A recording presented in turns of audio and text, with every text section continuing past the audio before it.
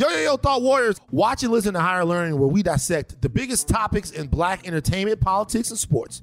Twice a week, we react to the most important and timely conversations, often inviting guests to offer unique perspectives. Listen to Higher Learning free only on Spotify. This episode is brought to you by Lululemon. Guys, if you're ready for a new pair of pants, try one of Lululemon's ABC pants. They're made to make you look and feel good. And there's lots of different styles to choose from. My favorite, because I walk around LA every day, I like the joggers. I'm not jogging, I'm just walking fast. But if you're working out, I would try them out. And if you want something a little sleek, maybe business-like, maybe try the ABC Slim Fit trouser. But I am a joggers guy. Once COVID happened, I was just like, I want to wear jogging pants and joggers and all kinds of soft pants as much as I possibly can, especially when I'm working out. Ultra comfortable and versatile. ABC pants are really in a league of their own. Buy a pair right now at Lululemon.com. This episode is brought to you by Kia's first 3-row all-electric SUV, the Kia EV9. With available all-wheel drive that sets the pace and seating for up to 7 adults. With 0 to 60 speed that throws you one moment and available lounge seats that unwind you the next. Visit kia.com/EV9 to learn more. Ask your Kia dealer for availability. No system, no matter how advanced, can compensate for all driver error and or driving conditions. Always drive safely.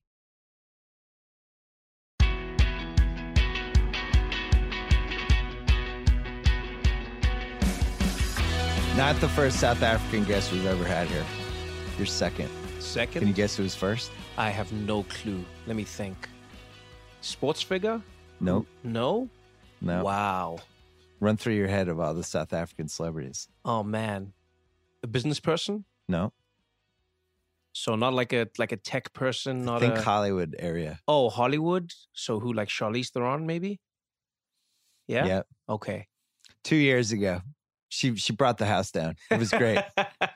Very confident lady. She's a good podcast. She's amazing. Trevor Noah's here. We've circled this podcast, I don't know, for like a year. Right. But you're never here. You work during the week and then you travel every weekend and you do comedy. I do stand up every single weekend. You work 7 days a week. Yeah. Well, 6 days. No, I take the 7th off. You do? You take Sundays off? I do. What do you do on Sundays? I just rest. I just take that You day. just Yeah, sleep? man. It's the Lord's day. I rest.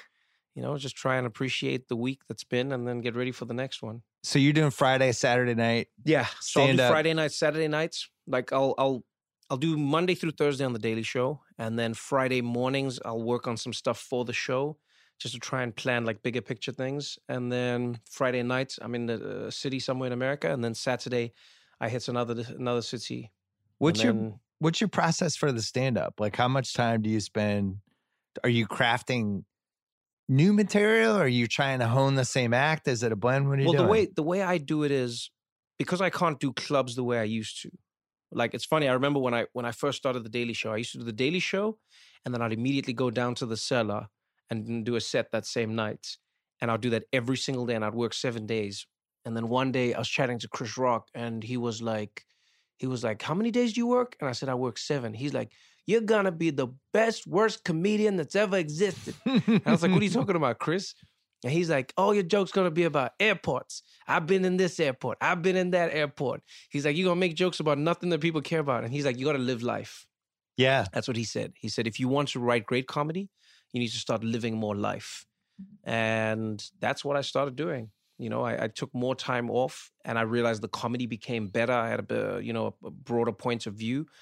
And so that's what I do now. So most of the weekend travel is my time off. And it's also, I get to see America, like really, really get to see America. This was the Eddie Murphy issue way back when. Really? He became too famous. He was the best comedian of that decade, but he became too famous.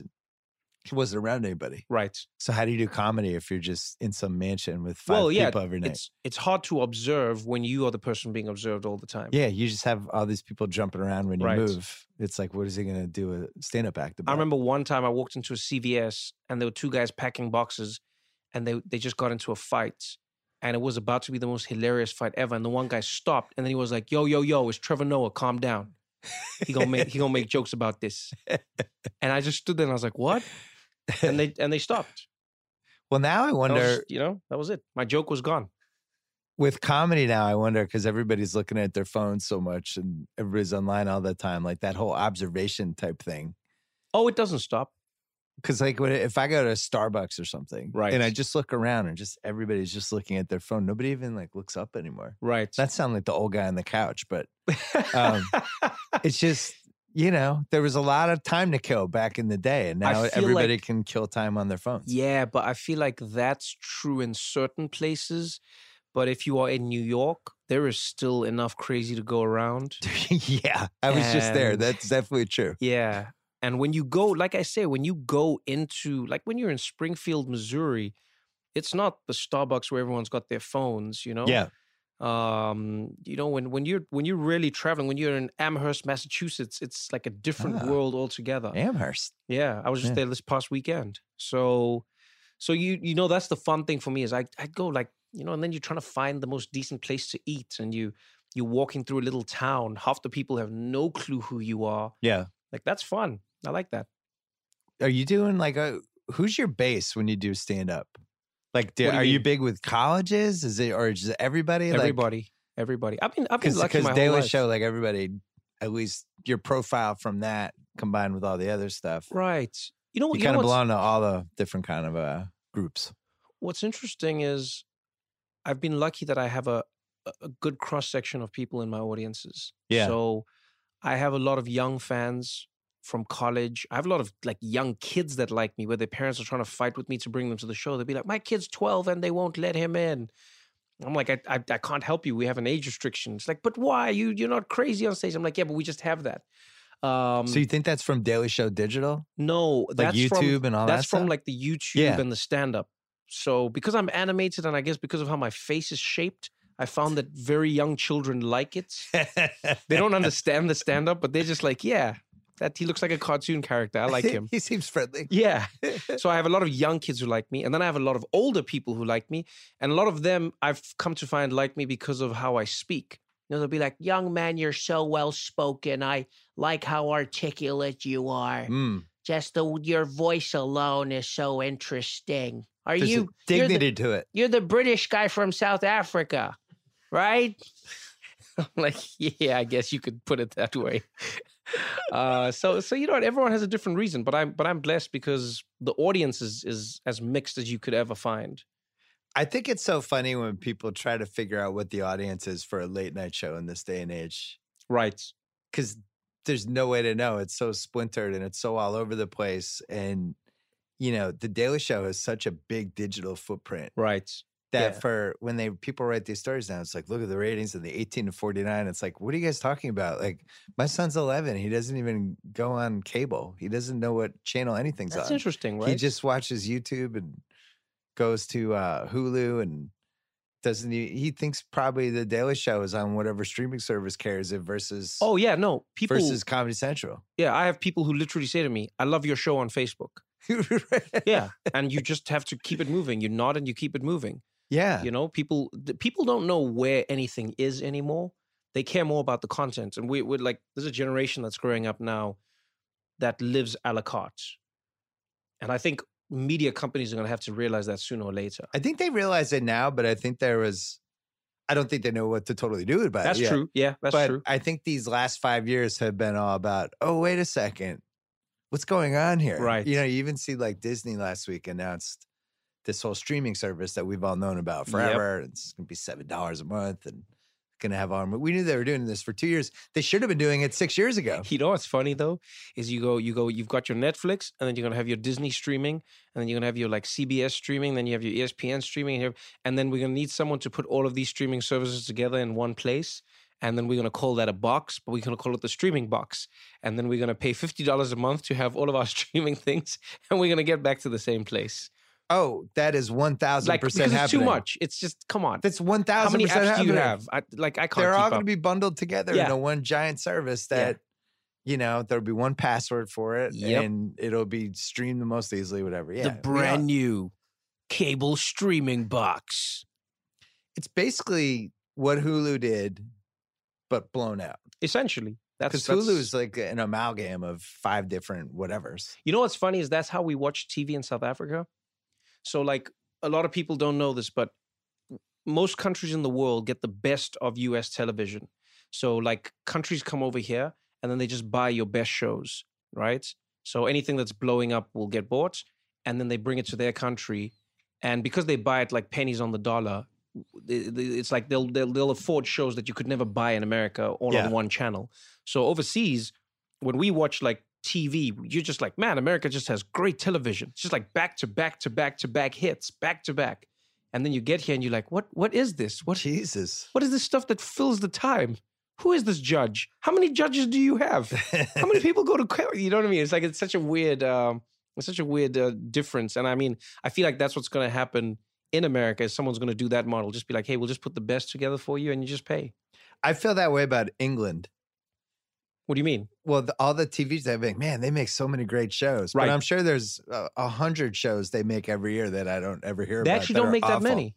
Oh, really? No, they don't so make. You think they have a high batting average? Yeah, they don't really make a show. So here's the thing: the difference I learned when I was working on TV in the UK versus in America. There'll be like a series of 6 episodes. They go, right. Yeah, that's a great idea, Bill. Let's do it. 6 episodes. That's beautiful, isn't it? Yeah, got a full story. Oh, you know, people love it. Maybe we do a second season and then it's done. Like that was like the Ricky Gervais Office. That was what, 2 seasons? Done.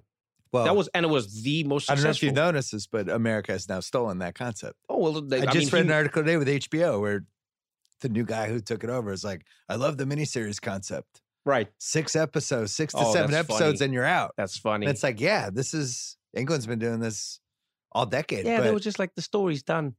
It's done. How much more can you do? Yeah, it's done. There's been some shows that should have done that in the past, in the American pop culture past. Right. I like, especially now because there's so many options, knowing that I'm going to be done in 7 episodes. Like Big Little Lies was like that last year. It's so 7, you like 7 knowing... episodes. I know there's a finish line. I'm not intimidated. I don't have to watch like 50 episodes or 25. I just got my 7. I'm in and out. It's like a big movie. Okay. I like knowing that a show's not going to try to hook me on the last episode of a season. To bring you back for the next season. Don't do that. That's not cool. Is it fair of commitment? No, I just don't like that. You just leave me hanging. I don't like that. That's a big American thing. That started with the show Dallas in 1980. Dallas, which was our big soap opera. It was called Dallas. We got yours, Dallas. Yeah, we got your soap operas like 10 years after you guys had them. So Dallas had Who Shot JR was the big cliffhanger. Right. And it became one of the biggest phenomenons of my entire childhood. And once they did that, everyone's like, oh, we need our cliffhanger. And they just set it's not cool. 30 plus years of cliffhangers. No, I think emotionally it's not good for people. It was worse in 1980 because we didn't have a lot going on. If you had a cliffhanger in 1980, it really mattered. No social media. Now you just move on to the next thing. Like we're taping this on the Monday, the day after Tiger Woods won the Masters. It's like people are already done with it. It's not even crazy, noon yet. Right? It's like, oh yeah, that was incredible. All right, next thing. On to the next. Move on to Game of Thrones. That would have been like the story of like the month, like 10 years ago. Oh yeah. There was a whole way we consumed this stuff when I was growing up all the way through like my 20s where that would happen, talk about it for 2 days. Sports Illustrated would come out on a Wednesday with like the definitive piece about it. It's like this 4-day news cycle. Now the cycle is 14 hours. Yeah. And we were like racing to get a podcast up last night, but while people still care about it. Oh yeah, because you needed to talk about the Tiger Woods thing when it happened. If we're putting it up like right now, it's kind of late. You know? I feel like that's sad though. You know why I feel like that's sad is especially, so I, obviously because of the Daily Show, I work in the world of information and news. Yes. But the thing I've found is, and you had a similar thing when you were doing your show on HBO. Yeah. Like I would watch episodes and I was like, there's so much more that goes into any idea or political point of view or conversation than you can digest in a conversation. And we've gotten to the point now where we want it in a Twitter link. We don't want to click the link. We just want the tweet. What is the tweet going to tell us? This is what this person said. This is what that person said. I've formed my opinion. I'm done. Yeah. Because nuance is boring. It's long. It's convoluted. You've got to take this journey. You've got to, it's a lot of the time the questions are chicken and the egg. It's like, which problem do you solve first? It's a lot easier for people to just go, here's my opinion. I base it on a few facts and I'm done and I move on to the next topic. Outrage, just like an outcry, and then we move on. But I don't know. It feels like we don't actually do anything. We we don't actually think about anything anymore, which throws me. What's weird about what you just said is podcasts are one of the only things left that people engage with over a long period of time. Yeah, that's true. But they're usually probably doing something else. I would say most of the people listening to this right now are doing one other thing. Maybe this is the main focus, but there's probably a second thing happening. But yeah, like when I did my show, the big reason I wanted to do that show is because I had a lot of success interviewing people on podcasts. And I was like, this should be a TV show. Right. And what you realize is, especially we did a half hour, it should have been an hour. There's different things, but people would have rather have heard the guests I had as a podcast than to watch them. Why do you think that is? Because I think TV, people need to be more engaged. They need to be pulled in more consistently versus like the listening experience, I think, is a little more laid back, which is what an interview is. Like if you really want to interview somebody, you have these guests that are on. Yeah, that's true. They're on for 7 minutes. And that late night motto of this guy's out, crowd goes nuts. Right. Person comes in, they tell their 3 things they want to hit, and then they leave. That's kind of what they're used to. So that's true. If they're just sitting there for an hour, I don't know. I could never crack it. I'd be interested to see who could. I wonder if it's just a dead format in a way. I kind of feel like it is. It's as dead as my show is. I think it's also a byproduct again of like social media. So here's my thing. What I've realized social media does is people look for abbreviated descriptions of what to expect as opposed to watching it for themselves. So if Bill Simmons interviews somebody on his show, people go online and they wait to see what the little footnotes are, the cliff notes, and then people are like, got it. Okay, yeah. Just skip to 14:12. That's literally what you'll see online. Skip to this moment for the action. And then the action's good or bad, but you don't have any context. That's all you need to watch. But that isn't all you need to watch. You know? It's true. Especially in an interview, it has some ebbs and flows and you can check the body language and the way people react. And I think that era might be done for TV. What was the favorite interview that you've had so far on Daily Show? Oh man, my favorite. How long do you have? What's the longest one you've done? Well, I've thrown that out the window. I talk to the people as long as I need to speak to them. And then you edit it after? Yeah, we edit it afterwards, but I put it all up online.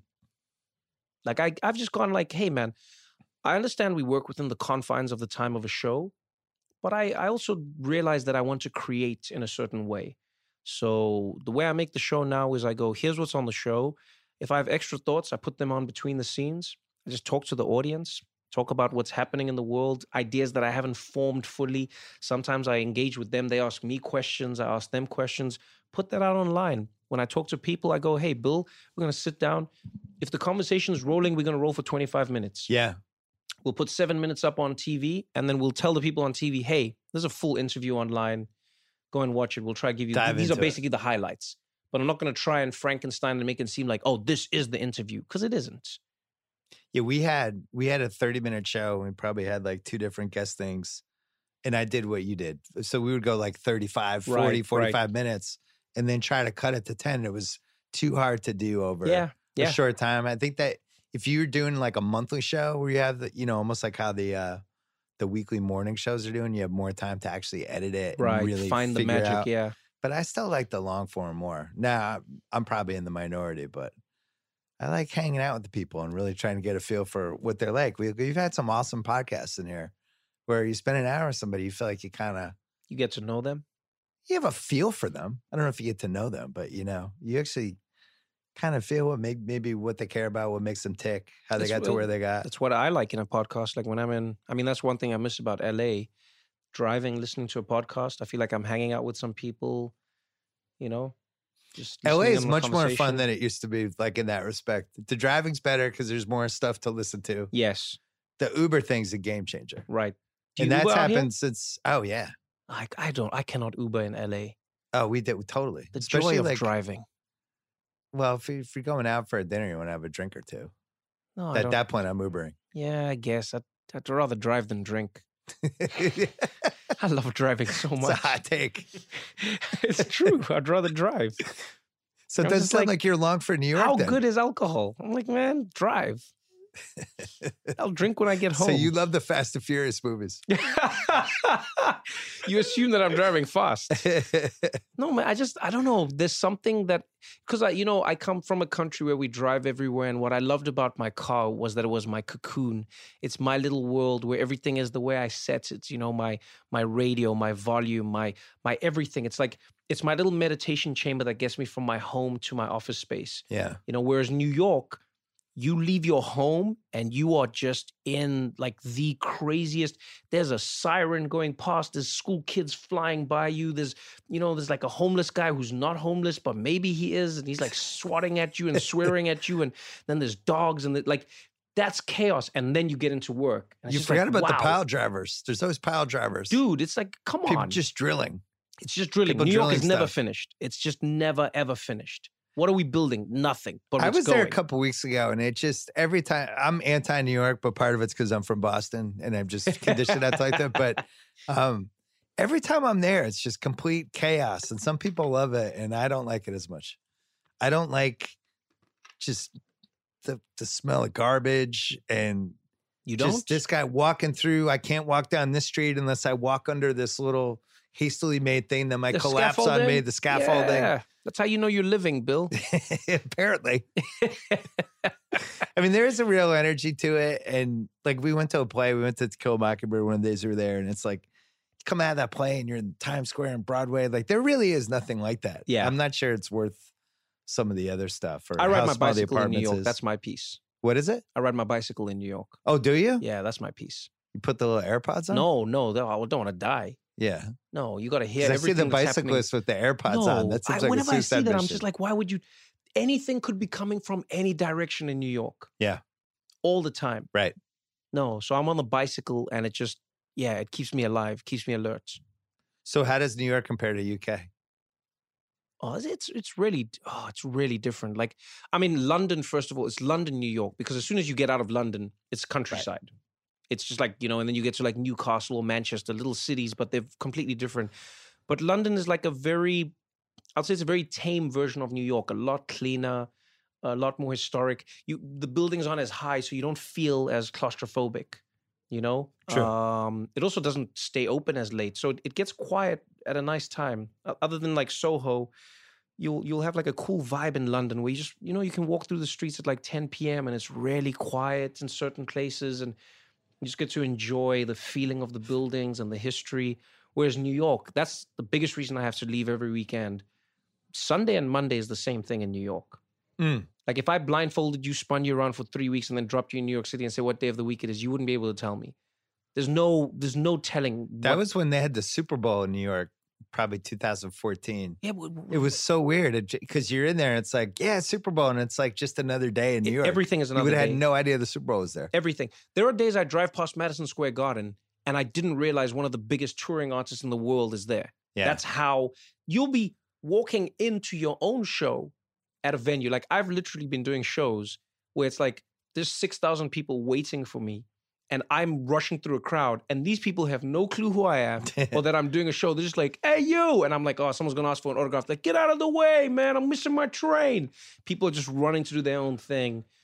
It's a city where everyone has something else going on, which I do like. I do like that part of it. Whereas in LA, like even your plumber has a script. I don't like that. I loved London. I went for the Olympics for 4 weeks with my family. Right.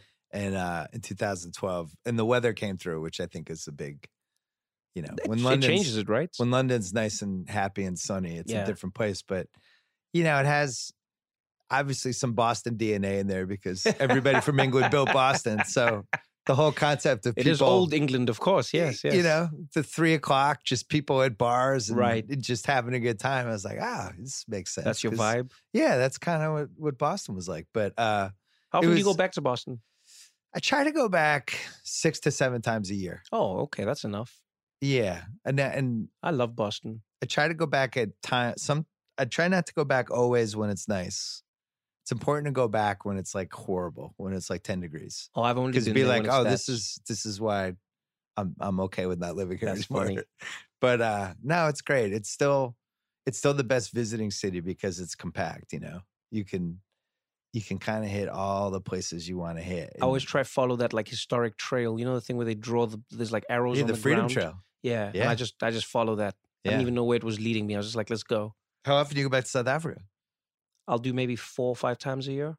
Really? Yeah. How come? What do you mean? Why do you go back 4 or 5 times a year? Same reason you go back. What do you mean? I didn't ask you how isn't come. it- Why would you how come me for South Africa? Well, it's really far away, isn't it? You know what? Once a flight goes over 5 hours, it's all the same. I thought it was like You don't 15 think so? hours. Yeah, 16. 16 hours. It's all the same. You don't find that? For me, there's only It's two types of rest. flights. There's a short flight and there's a not short flight. Yeah. That's it. If a flight is 2 hours, 2.5, somewhere there, that's a short flight. Anything below that. Once it gets 5, 6, 10, 15, it's all the same to me. You know why? Because like you're LA, sleeping. Yeah, because LA is like one of the worst flights. LA, New York, it's 5 or 7, depending on like the pilot that day. And then it's just long enough to be annoying, but it's not long enough that you can fully sleep or like watch a movie properly. And like, it's like a weird time. Whereas if I go for 16 hours, I know I have like a full rotation. I can stay on the plane. I can watch movies. I can eat, can read a book, can sleep for 8 hours, wake up in the next place and I'm gone. Like I like that feeling about it, you know? You agree with this case, Tommy? I completely agree. So you think after 4 hours, it doesn't matter if it's 16 After or 5, 7? 6, it's all the same. I'm done. That's fair. I want to go back to London pretty soon because it's almost been 7 years. But from LA, You it's should like go back before they Brexit. That's what you need to do. how much time do I have? That's the question everyone's asking. But I have like 4 months left. Apparently now it's like 9 months. It's like the never-ending divorce. This episode is brought to you by Lululemon. Guys, if you're ready for a new pair of pants, try one of Lululemon's ABC pants. They're made to make you look and feel good. And there's lots of different styles to choose from. My favorite, because I walk around LA every day, I like the joggers. I'm not jogging, I'm just walking fast. But if you're working out, I would try them out. And if you want something a little sleek, maybe business-like, maybe try the ABC Slim Fit trouser. But I am a joggers guy. Once COVID happened, I was just like, I want to wear jogging pants and joggers and all kinds of soft pants as much as I possibly can, especially when I'm working out. Ultra comfortable and versatile. ABC pants are really in a league of their own. Buy a pair right now at lululemon.com. This episode is brought to you by NetSuite by Oracle. As your business grows, you might start seeing some lag. There's too much work for your team, too many different processes, and it takes forever to close the books. If this sounds like you should know these 3 numbers: 37,000, 25, and 1. 37,000 is the number of businesses that have upgraded to NetSuite by Oracle. It's a cloud financial system that can help streamline accounting, financial management, inventory, HR, and more. 25, that's how many years NetSuite has been helping businesses do more with less. And 1, because your one-of-a-kind business deserves a customized solution for your KPIs. It's like when you come here for this podcast or when you check out your favorite website to gather all the info you need to make better decisions for your fantasy leagues. Well, NetSuite does that for your business and then some. It's one efficient system, one source of truth with everything you need to grow. Right now, download NetSuite's popular KPI checklist designed to give you consistently excellent performance absolutely free at netsuite.com/ringer. That is netsuite.com/ringer. I want to talk about narratives with you because when you took over The Daily Show, certain narrative takes hold. And that just becomes the narrative. And then you have to break out of the narrative. Right. And then all these months pass. And then it's like, oh, actually. And then that becomes the new narrative. And it's a distinctly American thing. Did you notice that as it was happening? I was intrigued by how American news and media can create a story about you before you've had a chance to create a story for yourself. You know, I remember the whirlwind of getting The Daily Show, being announced as host of The Daily Show, and then being vilified within the space of like 48 hours. And I was like, wait, what just happened? Right. Like, I remember I was in Dubai and I walked down into the hotel lobby and one of the bellhops turned to me and he's like, hey, you are the guy. And I was like, I thought he was going to say the comedian. He's like, you're the CNN guy. And I was like, what? And I look and I'm on CNN. And people are just like discussing my appointment. And I was like, my appointment to this position? Like I'm taking office or something. Yeah. And yeah, that was, I mean, it was a baptism of fire to understand a lot of how American culture is designed. You know, people. Do you feel like it was like an out-of-body experience almost? Like it was happening to somebody else? I'll tell you this. I'm glad that I was in a random place that wasn't even home for me. Yeah. You know, to be in Dubai is like, if you ever want to get bad news, be in Dubai. Okay. Because it's like the one place where nothing is real. Like, it's like, yeah, it all feels like a dream. Right. You know? And they're so out of it. Like, it's not like they're connected to what's happening here. So you're just like, it's very much a great place to be in the world when things are going bad for you. When did you feel like things were finally stable? Good Lord. Probably around the conventions. That was like, what, maybe 8 months into hosting the show? Yeah. Because it was really hard. I remember like when I joined, everything. I mean, like people were like, people would call me like this prep school jock. And I was like, oh, wait, what? You know when you're Googling terms about yourself? Yeah. I was like, what's a prep school? What's a jock? And I was like, dude, I was on the chess team in school. I wish I was a jock. And you like going through all of this stuff and people have these ideas about you.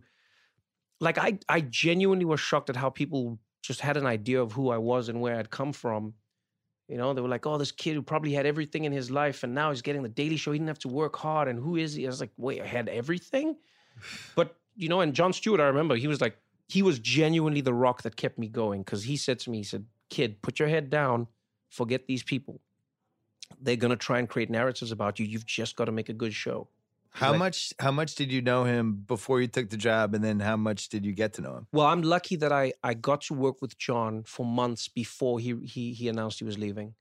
So Jon called me. You were a correspondent for like a year, right? Yeah, on and off. It wasn't even that long, but I was just playing around with him for maybe it was 6 months, maybe even less. But he had known me for a while, and we had kept in touch. And you know, I think we have kindred spirits. We see the world in a similar way, even though we come from completely different backgrounds. I think we connect on many ideas. And even though, like the joke I always used to have with Jon is like, it's like math. We would have completely different formulas, but we'd always come to the same number as our answer. Mm. And so what I enjoyed with him was we just engaged like that. And that's how I got on the show. And that's what we played with. Those are the jokes that we tell with each other. And so when he said he was leaving, that became another journey. I didn't expect the show. It's like, you know, I was like, in my head, I was coming to work with Jon Stewart. Yeah. Then Jon Stewart said he's leaving. Then I was like, well, now I'm carrying on my journey touring comedy in the world. And then my name got thrown into the hat, and it was like, well, we'll see what happens.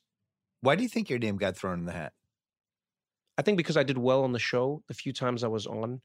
You think they were trying to make a distinct decision to... No, Jon surprised everyone. No, Jon surprised everyone. But I think Jon as well, like one thing he said to me, he was really kind. He said, hey, man, from the first time I saw you, I was like, yeah, this guy could do what I do. When he's ready, he can do what I do. High praise.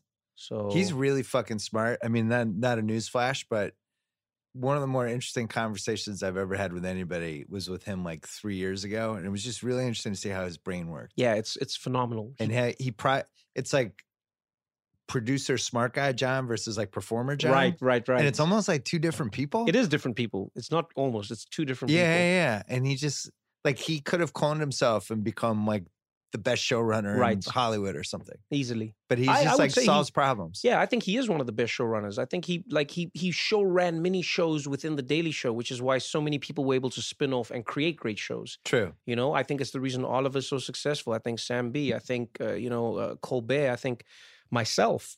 We were all show run by Jon Stewart. I was thinking about like him like running Law and Order. Or CSI Hartford. He would do like 10 dramas. He would do it, but I mean, he would be so bored after like one episode. Good Lord. Did you ever fully understand why he left? He was just tired and angry. I mean, that's what happens. I get it. It seemed like he had just completely had it with the way the cycle was, the election was coming, and he looked at it big picture and was like, I just don't want to do this again. You get tired. And look, I could never speak to every reason Jon left, but I think all he said, and he said this publicly, and he said it to me as well, was, look, I'm tired and the show deserves a host who is not. And so you need to take this over. And he said, that's interesting. He said, don't rush to be angry. He said, I'm angry and I'm tired. Yeah. And he said, don't rush to be angry. People will want you to be as angry as I was, but don't rush for that. You'll get angry in time. Trust me. For now, use the joy of your youth to reinvigorate the show. And that's what I try to do. I'm not angry about everything. I don't think the world is ending all the time. I haven't been completely infuriated by every single person. I also don't have the right to be. Sometimes that's what's great about being an outsider, is that I go, hey, I'm not going to talk about this like it's been happening to me for 20 years. Yeah. I'm going to give you my perspective as a human being. I pay taxes in America. I live in America, and here's my opinion on what's happening. Why do you think somebody who's had a show for a long time, when the show ends, they grow a beard? What's your theory on this? I think it's just 100% of the time. It's just freedom. So I don't know how Sam B is going to do it, but I know it's going to happen. It's just freedom. Can I tell you? That's the first thing I do. Is why? The one thing you have to do when you're on TV is shave. That's like the one thing you always have to do. Is you just got to shave. You got to look presentable. You got to makeup, and then just to let it just be like, bah. Your face is a reminder of your freedom. It's a face rebellion. That's exactly what it is. You just go just let it go. What are you the proudest of these first couple of years of The Daily Show? What am I the proudest of? Is probably that we've created a world where I think we've expanded like who watches the show and why they watch it, and it changes per platform. But I'm proud that we've been able to get back some of the old viewers who initially left with John, which made sense. Yeah. And then we've also been able to get new viewers, people who say, I'll be honest, I wasn't into politics. I don't think I'm smart enough. It's intimidating, etc. But now I'm in. Because I always think it should be as simple as any other conversation you have. I think politicians have gotten good at creating such a convoluted conversation around politics that it seems like it's not meant for the rest of us. Whereas if you can't understand what a politician's saying, it's probably because it's bullshit. It should be straight up and to the point. And so I'm proud that we've been able to do that, because politics should be pop culture. I'm also proud that we've been able to get funny people on who've gone on to become successful in their own right, like Hassan Minhaj. Like, I worked with Hassan from the very beginning. He's one of my close friends and a really, really great guy. And I was rooting for him 100% to go out and be successful. Because that's what I see the Daily Show as. It's an incubator for talent to come in and then blow up and go out. Roy Wood Jr. has got a pilot coming up as well. Jordan Klepper's got a new show that he's doing as well, more documentary style, more in his voice. So I'm constantly excited about that. That's what makes me proud. And I'm proud to still be on the air. It's not easy. It's really, really not easy, especially the way we started. Yeah, I wouldn't know. It's not easy.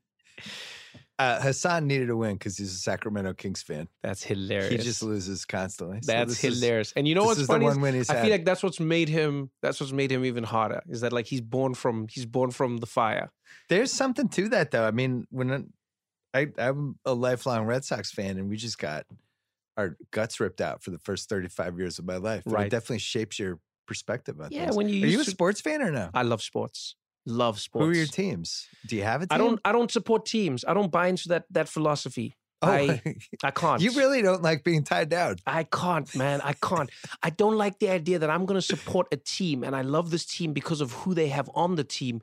And then those people leave because of the team and then I have to stay there? Right. What the hell just happened? Are you just serious? Want to be in your car. You don't need a team. So I came here because of Zinedine Zidane or because of Cristiano Ronaldo, because of LeBron James, and then like they leave and then I have to stay? It's like, imagine if you told me, yo, Beyonce's throwing a party. Come through. And I'm like, oh, hell yeah, I'm coming to Beyonce's party. And then I get to the party and then Beyonce leaves. Now you want me to stay at the non-Beyonce party? I came to the party because of Beyonce. That's why I was having fun. Now, I'm not saying I wouldn't go to a party if Beyonce wasn't there, but if I come to the party based on the premise that Beyonce's at that party, I would like Beyonce to be present when I'm dancing. That's what I'm trying to say. So I support players. I love players. By the way, this is, I think, the under 25 American generation of sports fans is players, not teams. Yeah, why Unless you're in like, you're in a place with hardcore. Like, no. Boston's more hardcore. For me, there's certain cities like that. Sports is like religion. People just adopt it. How did you become a fan? My father was a fan. My father's father was a fan. Wait, what? So that's why I should support? This is the same as religion. I go like, why do you believe what you believe? Well, because my family. Yeah, but why do you believe? Yeah. I don't mind being a fan of a team. So like, for instance, my rule has been this. I will support any team. The first team I go and watch live, I support. It's as simple as that. So in English football, I support Liverpool. right? First team I saw live. I love the ups. I love the downs. I love the fact that they're always on the edge of success, and then it's always heartbreak. When it comes to baseball, the Mets was the first team that I got to see live, so I support the Mets, right? I go like, hey, man, these people That's lose bad or win. decision. Yeah, it doesn't matter. I'm just like... Tough beat for you. I go with it. Then basketball, I support the Knicks. That was the first team I went to see. And people always tell me that like there was a time when they won. I've never seen it. And so it doesn't matter to me. I'm just enjoying myself. The people throw the ball in the hoop most of the time. And that's all I need in my life. Soccer's your favorite though, right? I love soccer. I love it like, man. Who's your must-watch person right now? Right now? Yeah. Oh, that's tough. That's tough. In English football, Eden Hazard is my must-watch person. Oh. As a player. Like just, he's truly something special to watch on the ball. I still think Neymar, just like when he like... I love Neymar too. When he wants to, he'll decimate everybody, man.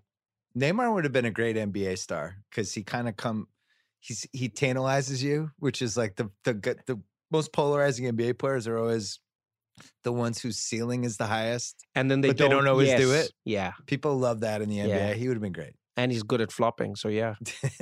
That's become a new thing in the NBA that's really strong. How about Mbappe? Mbappe is good, but he's very direct for me. He's like, it seems like it's all power. It's a lot of skill, a lot of speed.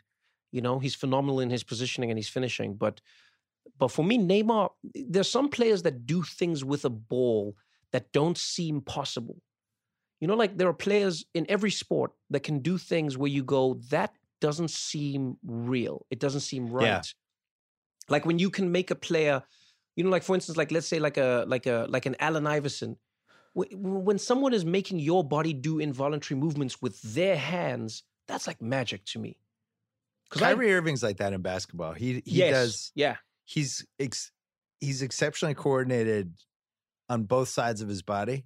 So he can do things with his left hand that just, if you're right-handed, you shouldn't be able to do. Right. But he does it perfectly. And I'm always like, because he's on my team, I'm as frustrating as he is. I just marvel at how coordinated he is. Yeah, it's Messi's like that. Exactly. Every once in a while, there'd be some free kick that Messi had on my Twitter feed. Right. I'm like, what the fuck just happened? How did he make that? My favorite goal Messi ever scored was one where he was running. It was on the right side of the field, and he moves in and he cuts into the box, and it's him one-on-one with the goalkeeper, and he just feints his body like 2 or 3 times, and the goalkeeper falls down. He never touches the ball. Right. He just shimmers and shakes. Optical illusion. But that's exactly what it is. So to be on that level, and I love soccer so much. I love basketball, but I always feel like I don't understand what the other 3 quarters are for. I'll be honest with you. And maybe like someone can explain it to me. No, I love basketball, but I just go like, why do I not watch the final quarter? I don't understand. I feel like it's a trick. This is a big problem with the league for years. Oh, really? Yeah, because there were a bunch of problems when people used to criticize it, but the big thing was like, all you have to do is watch the last 6 minutes. Yeah, because I've seen games where it's like a team is up 20, and then it always comes back. Even in the March Madness, I was watching the game, and then I was like, oh, these guys are gone. And I was like, no, they're not gone. Well, it's because of the 3-pointer. You can be down 20 with 8 minutes left and still come back. In the old days, you're down 20, the game is over. Huh. So the 3-pointer has made it a little more random. I also feel like the 3-pointer is just the everything. Like I've never seen this many threes in my entire life. Yeah, it's math is kind of won over. Everyone did the math, and it's like, oh, you can make slightly more points if you take more threes. And now people are taking like 45 threes. I guess the assumption used to be that it's harder to do a 3, right? Yeah, because you made a lower percentage of them. But then last decade, somebody was like, well, actually, if you take 10 threes and you make 3, that's 9 points. Right. But then, and they did all the math, and it was like, it actually made more sense. They get rebounded. It's easier to get an offensive rebound off a 3. There's all these little ticks to it. Oh, wow. Yeah. I mean, are you surprised? What are you, 4 years in America? Yes. By how much attention the basketball players command versus the other sports here, even though football is more popular. But you LeBron, don't see their faces. Giannis, all that stuff. Right. You don't see their faces in football. Yeah, you don't see their faces. So I can understand that. Do you go to basketball games? Yeah, I love them. Oh, I think basketball is the best sport to watch live. I agree. Hands down. You can see a bad basketball game and it'll still be really fun. I watch the Knicks, as I said. Yeah, there you go. Like every week, I will go and I will watch the games. And can I tell you, because I don't care how bad you think they are, those are impressive athletes. When you're watching them live, you will see how quickly you need to shut your couch mouth up. Everyone sits at home. Why didn't he do? Yo, go. You know what my favorite moment is? Is when you're sitting at the game and a pass is missed, like the receiver misses it and it flies towards the crowd. And the crowd was watching the ball, but nobody seems to have quick enough hands to catch a ball that was meant for a person 3 feet away from the initial throw. Right. And people on the sides, their popcorn is flying into their faces, they're drinking. And you're like, why didn't he catch that? Why didn't you catch that? That's what I love about basketball is those moments where you realize how quick and powerful the game actually is. So for me, watching that live, it's like baseball. I used to think baseball was trash. I won't lie. And I went to watch baseball live. And I was like, man, these people run far.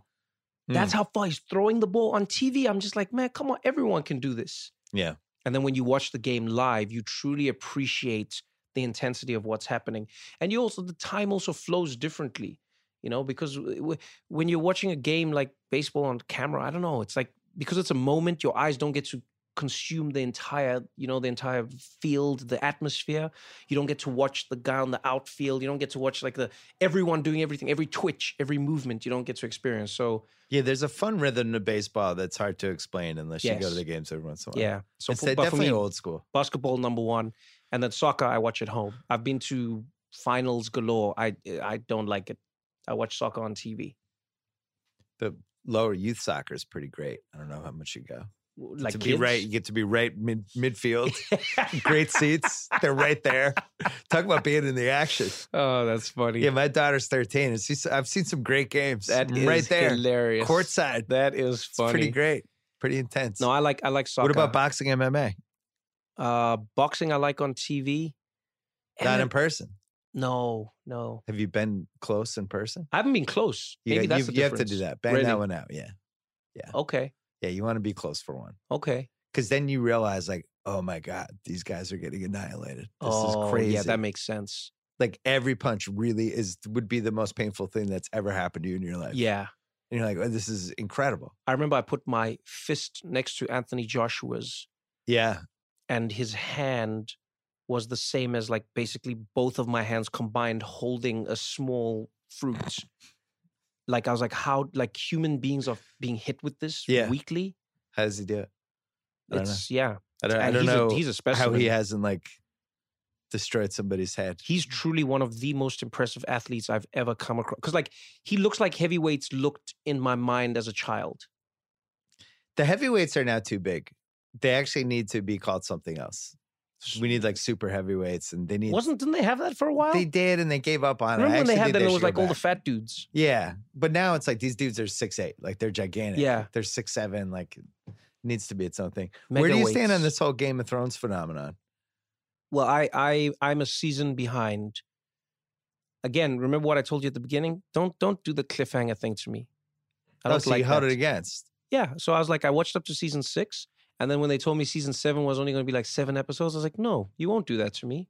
Are you surprised? I'm not going to become a crack addict like all my friends. I've seen these people. Oh, man, it's coming. Oh, man, it's coming. Oh, this Sunday it's coming, man. The new drop. Yo, man, you hear about this shit, man? Oh, I heard something's going to happen to Brion, man. Oh, man, you going to get some of that, man? Oh, man, I'm so excited, man. I don't need that in my life. Can you believe what a command it has over the culture? Like, it's dominating our website right now. Everything we're doing is Game of Thrones. Yeah, it's like NBA playoffs, Game of Thrones for 6 weeks. People love it. They can't get enough of it. I love it, but I don't like what it does to me. So what I would like to do is I would like to watch it as a story and finish it and then move on with my life. In your car. Everything in my car. Can you explain cricket to me in 50 seconds? Yeah. Think of baseball, but instead of the 4 bases, you have 2.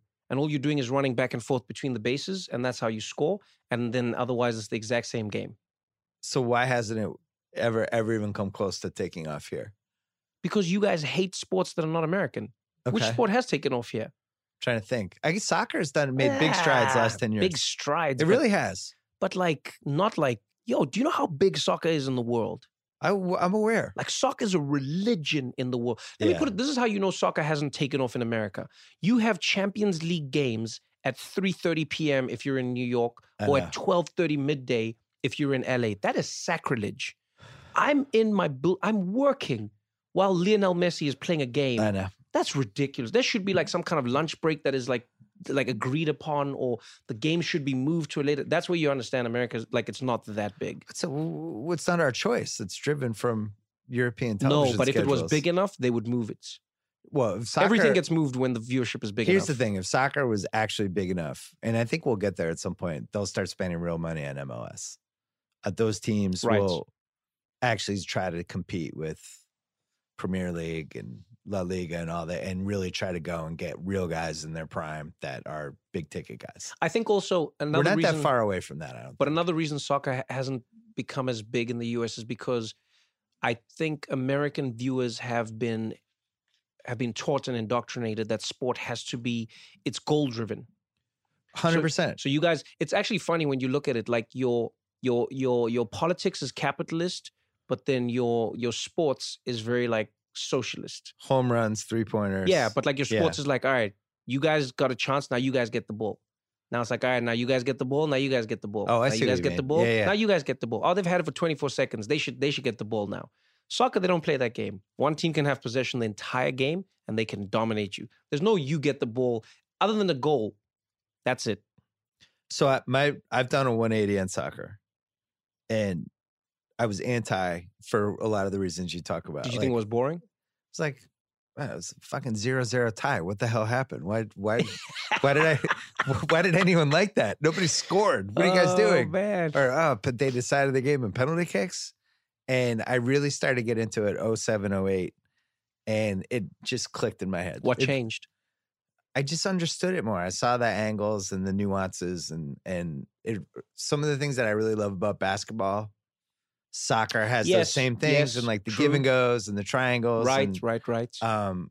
The fact that, as you said, like how important possession is, and somebody can dominate a game and somehow still lose because one of their backs screwed up. All of a sudden they're down 1-0. Right. They've had the ball the whole time.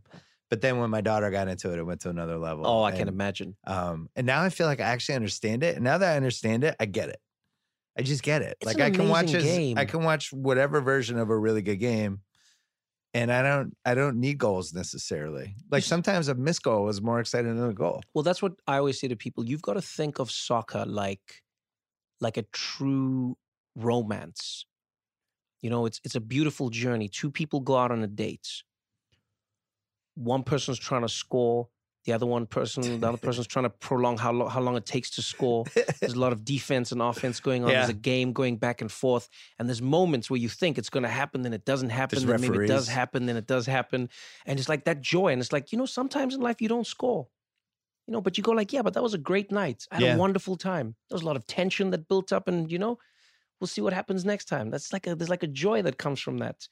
It's like American sports, like it's gonna happen. We're gonna make it happen. Yeah. Overtime, more overtime, over. No, guys, why can't you just say these two things are equal? Yeah. Wouldn't that be great to just walk away from a game being like, hey, we were equal? You guys are like, no, someone's got to be better. It's overtime. No, we're equal for this one day. The biggest problem here is just that we've been so incompetent with our teams. Like the women have been good, but the men have been so bad. They don't play a good style. We haven't really had a signature guy. Pulisic is going to be the first kind of signature guy we've probably had. Pulisic is great. He's like really, really high level. And Yeah. of course, we missed the World Cup and what would have been his first one. But I think in the last 10 years, the TVs have helped. The fact that the widescreen, the HD, Right. the 2 hours and it's over, I think has really helped. And Yeah, no ads. the internet and people just kind of get it. I do feel like it is really coming on. All I in a think that you need significant to way. incorporate into your sports is I've noticed, because I play pickup games quite a lot in New York. And one thing I've realized is American soccer players don't believe in going backwards. And I don't know if that's a byproduct of like the sports that you play, like baseball and basketball and football. All your rules in You American mean sports, playing the ball backwards? Yeah, your sports don't allow you to go backwards. So in baseball, once you hit the ball, you have to run. In cricket, you don't. You can just be like, no, that ball's not going the way I planned it. I'm going to stay here. Well, that was a hard. So my daughter plays high forward, and we play the Barcelona style, and sometimes she has to play the ball backwards. Yes. And a big part of her position is, am I possessing or am I actually going to try to attack or make the move? And it was so hard for me to grasp as a parent for the same thing you said, like, what the fuck? Turn around and fucking shoot, you know? And it took years to kind of be like, oh, I get it. It's actually the right move to play backwards because then we got to reset it and attack again. But you guys have what? You have like what's a backcourt violation? Is that a thing? In basketball. Yeah, so you would get rid of the backcourt violation. No. In basketball, that would be fun, actually. That would be interesting. Get rid of it. I don't know how to change the game. But yeah, like it's just, it like you force action, which makes your sport very exciting. Shot clock. Don't get me wrong. Yeah. But need a shot soon. Yeah. Somebody shoot. Time's up. Shoot the ball. Football, 40 seconds, go. Let's go. Clock is counting. What's happening? Yeah, there is something to be said for pacing. Hut. Well, they're trying to speed up baseball now, which I'm not necessarily against, mostly because the games are just too long. Nobody wants to watch a baseball game for 4.5 hours. Nobody wants to do anything for 4.5 hours. Cricket is 5 days. 5 days? Yeah. Yeah, see, I don't know if that's a sport for me. I don't know if that one works. They break for tea in the middle of the game. This episode is brought to you by Lululemon. Guys, if you're ready for a new pair of pants, try one of Lululemon's ABC pants. They're made to make you look and feel good. And there's lots of different styles to choose from. My favorite, because I walk around LA every day, I like the joggers. I'm not jogging, I'm just walking fast. But if you're working out, I would try them out. And if you want something a little sleek, maybe business-like, maybe try the ABC Slim Fit trouser. But I am a joggers guy. Once COVID happened, I was just like, I want to wear jogging pants and joggers and all kinds of soft pants as much as I possibly can, especially when I'm working out. Ultra comfortable and versatile. ABC pants are really in a league of their own. Buy a pair right now at lululemon.com.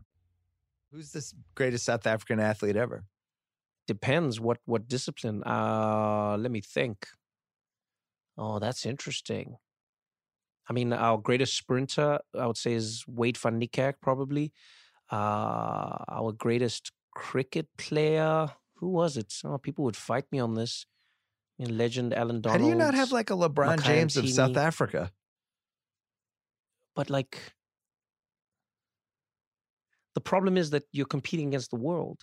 Right. So that's the thing with America. You have the luxury of calling yourselves world champions for national sports. Right.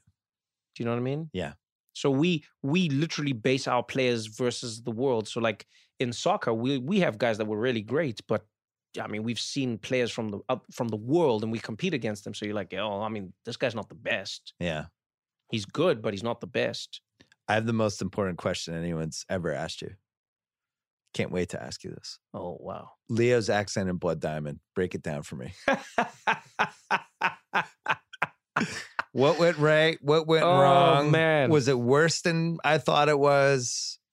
What's your reaction 13 years later? You know what? For that time, maybe it wasn't that bad. Here's what Leo did, I think. He combined Australian with South African, with like Afrikaans, with like... So like the accent went to all the bloody Blood Diamond. These bloody, they're gonna... Let me tell you something about who I am. Like, you know, it goes to too many places. Like it, you know what I mean? It bounces up and... So it's a little too much Australian in there. Yeah, just I feel like it cost him the Oscar. Wasn't quite good enough. It's possible. Because he was great in Blood Diamond. He was phenomenal. Couldn't quite master the accent. South African accent is very hard. Morgan Freeman. I thought he was just Morgan Freeman. Did he do Mandela? He did in Invictus. I thought he was just speaking like himself. He kind of tried a little bit. Oh, sometimes people give up. I thought that was just like old voice. Sometimes they give up halfway through the movie. We're like, fuck it, I couldn't do it. That kills me all the time. Fuck it. Hey, remember when I had the accent before it's I've seen some people like in a scene and they'll just like skip out on the accent. They'll just be like, I'm done. Coster did that in Robin Hood. He just gave up. Yeah, he was like English for the first 30 minutes. Like, he's like, come on, guys, they get I can't do this. They get it. Has anyone ever nailed the South African accent for you? Matt Damon, hands down, destroyed that accent like I've never seen it destroyed before. Man, he crushed it. Whew, that boy was phenomenal. Have you talked to him about it? No. To him about this? No, I've never met him. He was phenomenal. He's never been on a Daily Show? No, he has. Actually, he was. Oh, geez, I never talked to him about that. You should have brought this up. I didn't bring that up. He would have been so fired up. Yeah, no, truly one of the like maybe okay, it's him and it is who is it? Is it Andy Serkis from the Planet of the Apes guy? Yeah, but in Black Panther. Oh. He has the most authentic. I thought he was South African for the first half of that movie. Then I was like, wait a minute, who is this guy? When he was there talking about the bloody the vibranium.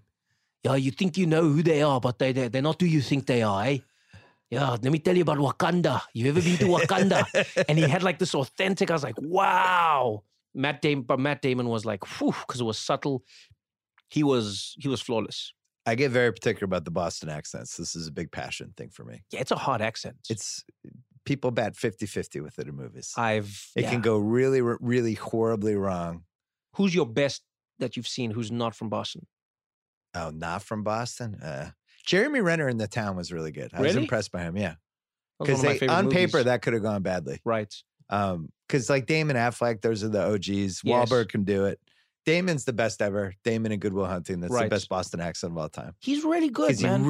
Matt Damon is like, I think, one of the most underrated actors out there. I agree. I have him over Leo, which is controversial.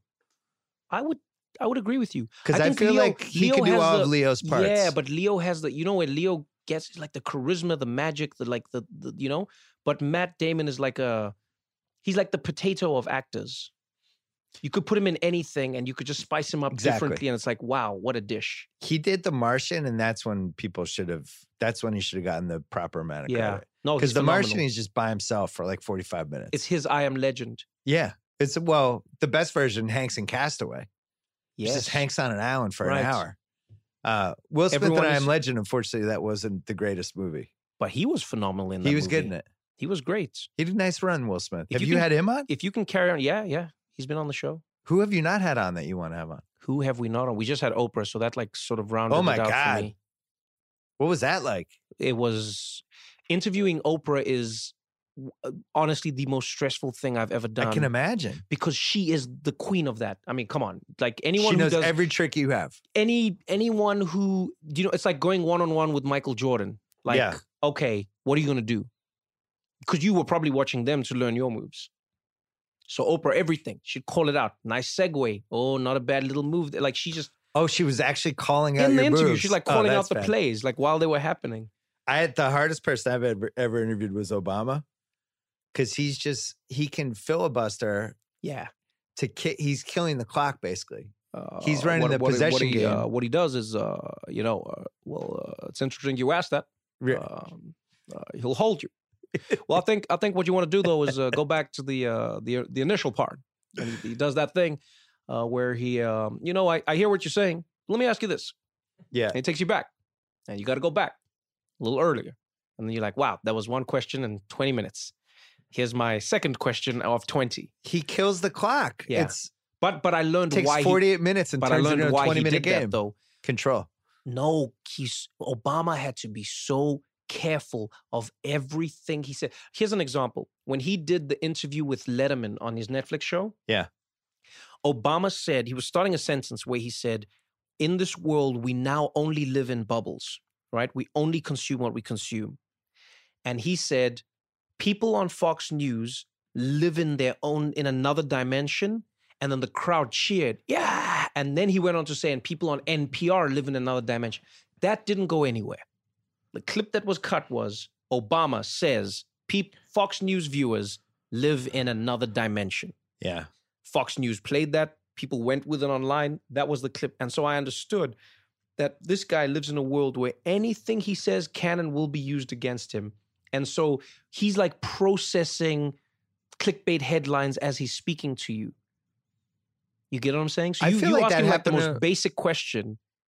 Yeah, he's putting it through his Obama computer. And he's going, okay, how could this be clickbait? How could this be clickbait? How could this be? And he's like processing as he's giving you the answer that he has to give you the context first. He has to give you this side and that side and this side and that side. I feel like that happened to Jon Stewart a little bit.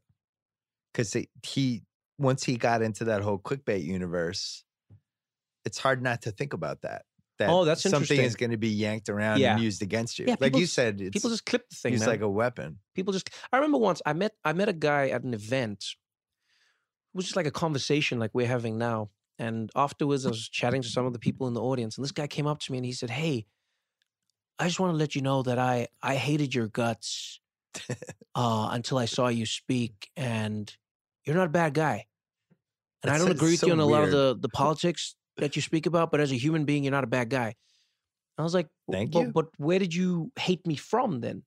I was like, "Do you watch my show?" And he's like, "No, I just see a few things on Facebook that come up sometimes, and it just didn't make me like you."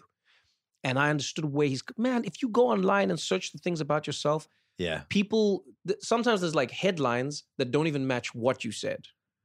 Yeah. Literally, there'll just be a headline with a video link that no one clicks on that doesn't even match what you said. And the people will comment. Someone will say online, they'll be like, "Trevor mocks the victims of this tragedy." And then you go into the link and it has nothing to do with that. And the people commenting are like, "Of course, that's why I hate him." And that's what that's what media has become now. It's just like, you could put up anything. Trump said this. People don't even check if he said it or not. You know how weird I feel sometimes when I have to correct people and be like, "Actually, Trump didn't say that. He didn't." Yeah. Because I sometimes think it's weird to go after a guy for things he didn't do when he's got all the things he did do. Like, people make stuff up about Trump. Trump said this. I'm like, he didn't actually say that, man. What? Like, come on.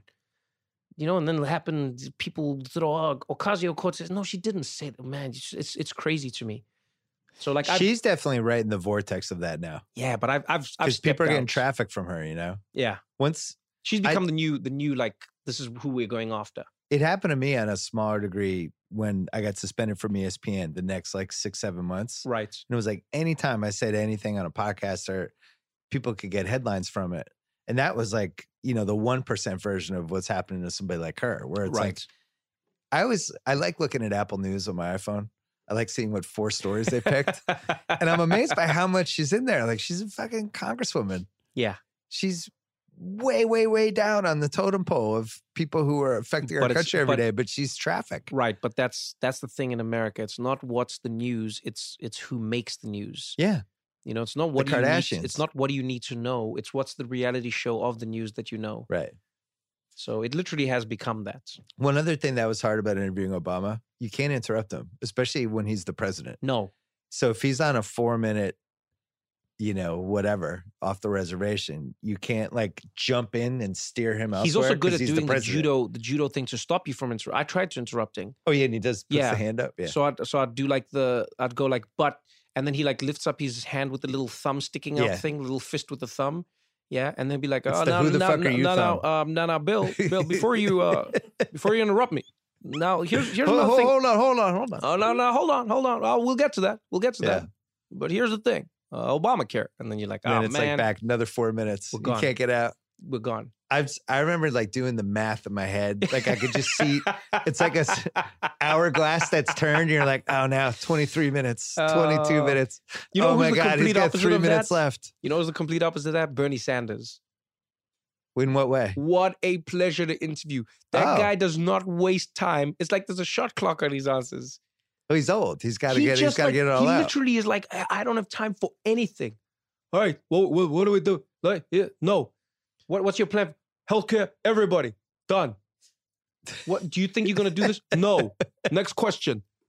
The thing we got to understand is the people of this country. Move on. No. That's a waste of time. No. He's just like, what? It's like, I got to go. You've had Mayor P, right? No, he's coming on soon. Oh, it got booked. Yeah.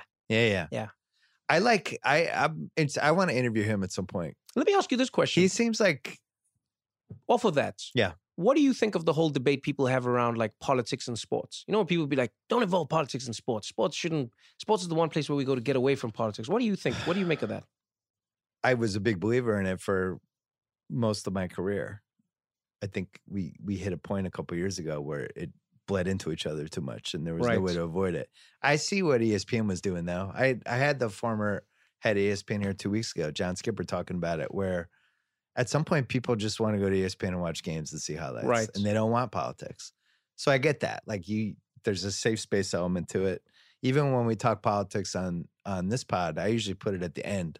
I try not to do it that much, but I think it's just so raw for everybody right now. It's really, unless you're in it every day, I think it's really hard to just be like, okay, now are my thoughts. That's why I haven't even asked you about Trump yet. Right. I was saving it for the tail end. People could just get out.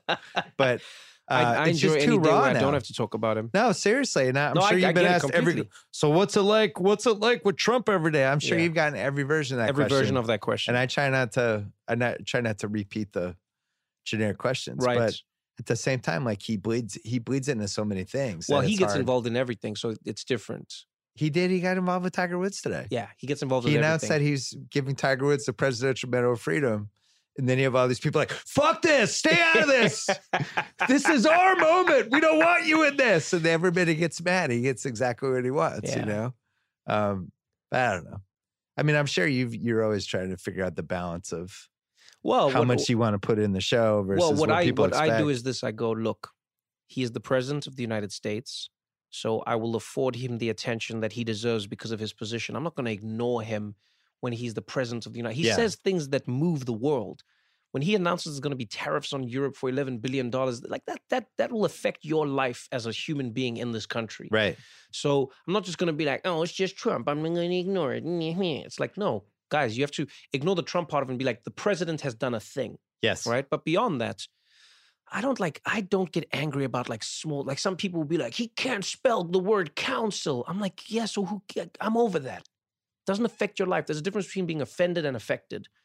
And so for me, what I try and focus on is the things that will affect you, I try and inform you about on the show. Things that you may be offended by, I make jokes about. I'm like, hey man, everyone's offense is going to be a different thing. You know, if he says something that offends you, but it doesn't affect you, I'm like, I'm going to make jokes. I can't live in a state of constant rage. I don't think it's healthy. I agree with you. And I think the apology culture that's kind of blossomed over the last 4 years where people getting mad and demanding either an apology or that other people admit that this was bad. And, right. And sometimes it just feels like a hamster wheel. You know what the problem I have with apology culture online is that people don't really want they don't want atonement. They want you to apologize to them to make them feel important. They want to be the person that got the apology from you. Yeah. I've had that online where, like, let's say I said something or it was a joke or an idea. And like, it's funny, Michael Che from SNL, we always talk about this where we'll be like, it's funny how in the news, they'll report about something a comedian said and they'll be like, comedian said this. And it's like, no, comedian joked this. Yeah. We are joking. You know what I mean? It's funny how like people won't believe any of the stories we tell on stage, but then they'll believe the points of view that we have on stage for some strange reason. You go like, yeah, sometimes you're telling a joke to try and get to a place to make another point. If you clip it out of context, it doesn't work. You know? And so like that's a space. But apologies, I feel like a lot of the time, people just want you to apologize to them. At Bill Simmons 123, Trevor, why did you say this? Then I go, oh, actually, I apologize for that. Well, I don't remember the apology. Yeah, but it's already happened. But well, can I have one? Can I get one? And then a year later, someone else tweets. It's like a free latte. Yeah, at Bill Simmons 135. I didn't see the apology. This happened 7 years ago. Where's the apology? It already happened. But I didn't. It's like everyone wants their thing. They want their moment. It's like it's a mob. Everyone wants to get their punch in the mob to say that, yeah, I was part of his, I was part of that justice. We did it. It's just people walking around with the torches. But people care less about atonement, though. I don't care about apologies. I care about what you're going to do. I get mad when people get mad about stuff like art, like Game of Thrones. Yeah. Like why they do that. I don't like the way the female characters. I'm like, this is a TV show. They're making all this shit up. They don't have a moral responsibility with the show. This is set. I don't even know what world we're in. It's a fantasy world with dragons. And that's funny. The first episode was a brother and sister having sex and then pushing an 11-year-old boy off the wall. Why are we litigating this? This is a ridiculous show. That's funny. I think they've done a good job though with like, if you look at women in Game of Thrones, I mean, maybe someone will fight me on this, but man, they have awesome female characters in Game of Thrones. And also varying degrees of, because it's not like the women are just stereotyped or typecast into a certain role. You have different degrees of power, different styles of power. You have from Cersei to Khaleesi. It's like, you know what I mean? And that's what I've grown up believing is that like woman can be evil, woman can be good. It's not like woman is one thing. What about the big story this week about dragon shaming? Wait, are you being serious? You can't be serious. No, That thing? I'm making that up. Oh, I think you would have man. believed that, though. Yo, you got to believe everything Yeah, these days. Drogon got dragon shamed Hey, man, in I'll believe the last anything. episode. I'll believe anything. There's the people, they don't realize what's happening with dragons. I'll believe anything. You really did believe that for a second. Can I tell you, the things that I've seen that people get behind these days online is like I get that you want to live in a society where everybody understands everything about everybody else. Yeah. But I also think that there has to be a certain level of tolerance that goes both ways. You have to understand that everybody doesn't get everything about you, right?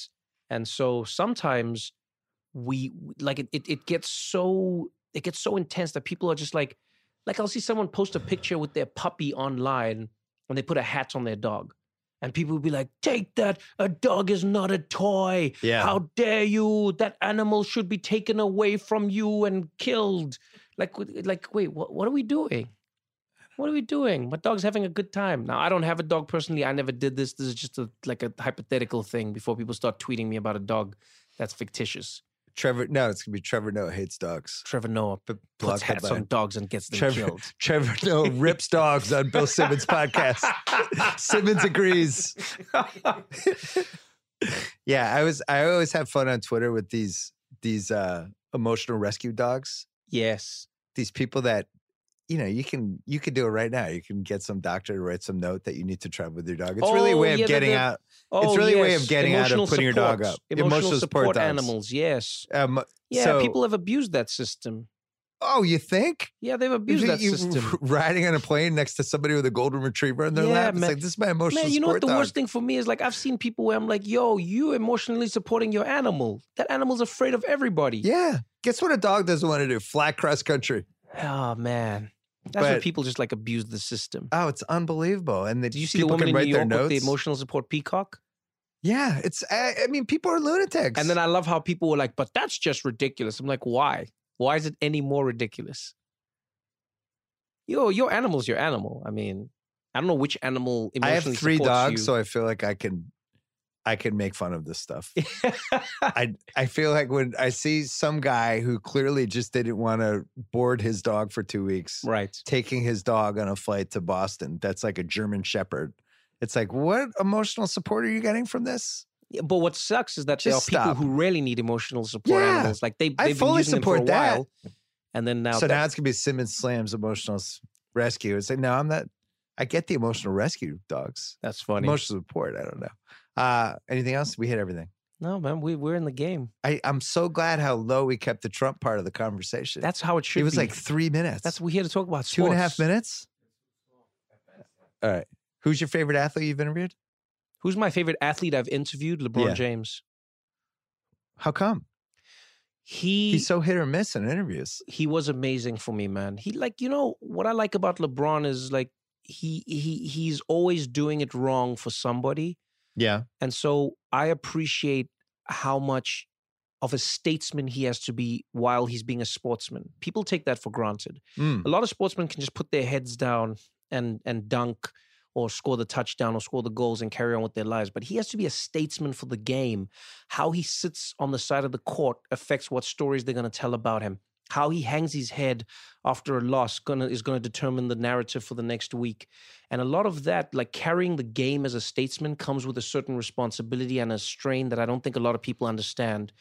And so what I liked about him is that he sat down with me and he spoke about everything. He spoke about what it was like growing up in a home where he didn't have everything, growing up in a community where he didn't have everything. But then sharing stories of how he engages with kids and how he's trying to make their world a better place and talking about the sports itself. I told him the story of how I used to wear these LeBron t-shirts when I traveled, because I used to be on the road every weekend and I didn't have a home when I first came to the US.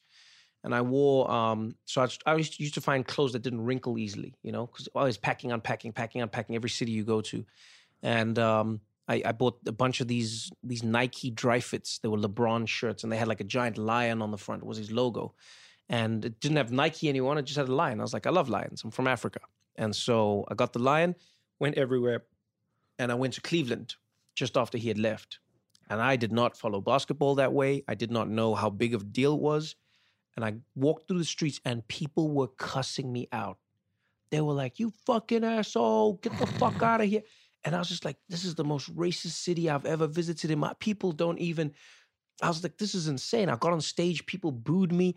And then finally someone said to me, yo, you've got a lot of balls wearing that shirt in Cleveland right now. And I was like, what do you mean? And then like, LeBron just left and the town is decimated. Oh my God. And I was like, oh shit, no one told me this.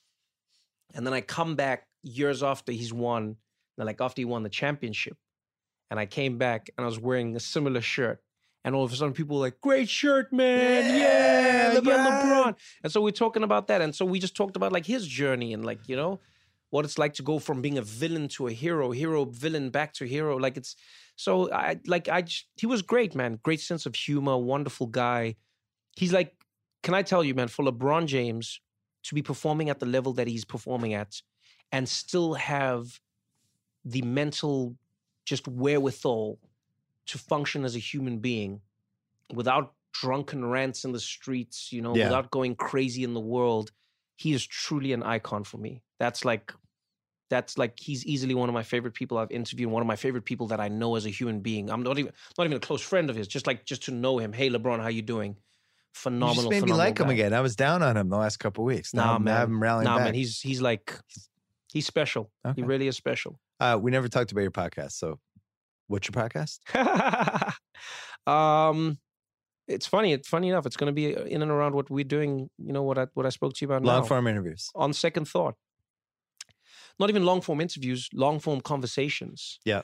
Just breaking down how we think about what is happening in the world around us. So when a story breaks, there's the initial wave, and then it dies down, and then we move on. But I want to take a moment to go, hey, let's talk about that story now that our emotions are not involved. Yeah.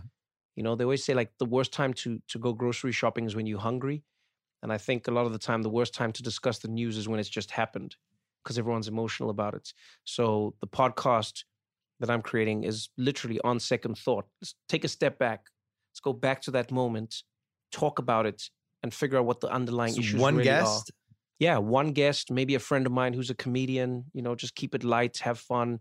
There's no wrong, there's no right. It's just like, this is how we think. And the guest, most of the time, is going to be someone who has some expertise in the field, you know, so we're not just rambling about stuff that we don't know. Someone who can be like, actually, this and this and this, actually that and that and that. And, you know, just give us a bit of insight into the world that we're discussing. And that premieres next week.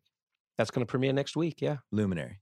On Luminary. We have Luminary. We have a couple of Luminary things coming as well. That's exciting. Yeah. I'm interested to see how but it now goes. you've inspired me, man. I didn't think a podcast could be this chilled. Oh, that's good. This is dope. I've never been to a podcast now like I this. feel threatened by you because I'm super competitive. Now it's like yet another person I have to compete with. Oh for no, but long-form interviews. I'm not. No, I'm I'm not trying to do it in the same world. I'm just like, you know. Listen, I'm so glad the dragon shaming thing happened. I was like my interview highlight of the year so far. How sad is the internet that you actually like genuinely believe that for a half second, and you should have. I get questions like that all the time. Yeah. I'll be on a red carpet and someone will ask me something like that. They'll be like, Trevor, what do you think about the da-da-da? And I'll be like, the what? And then I have to go research it and I'll be like, is this a thing? And then you find it is a thing. You're like, how is this a thing, people? Yeah. Nice to meet you and hang out with man. you finally. This was fun. Good luck with the podcast. Good luck with the show. I've been a fan of yours for a while, so thank you very much, Bill.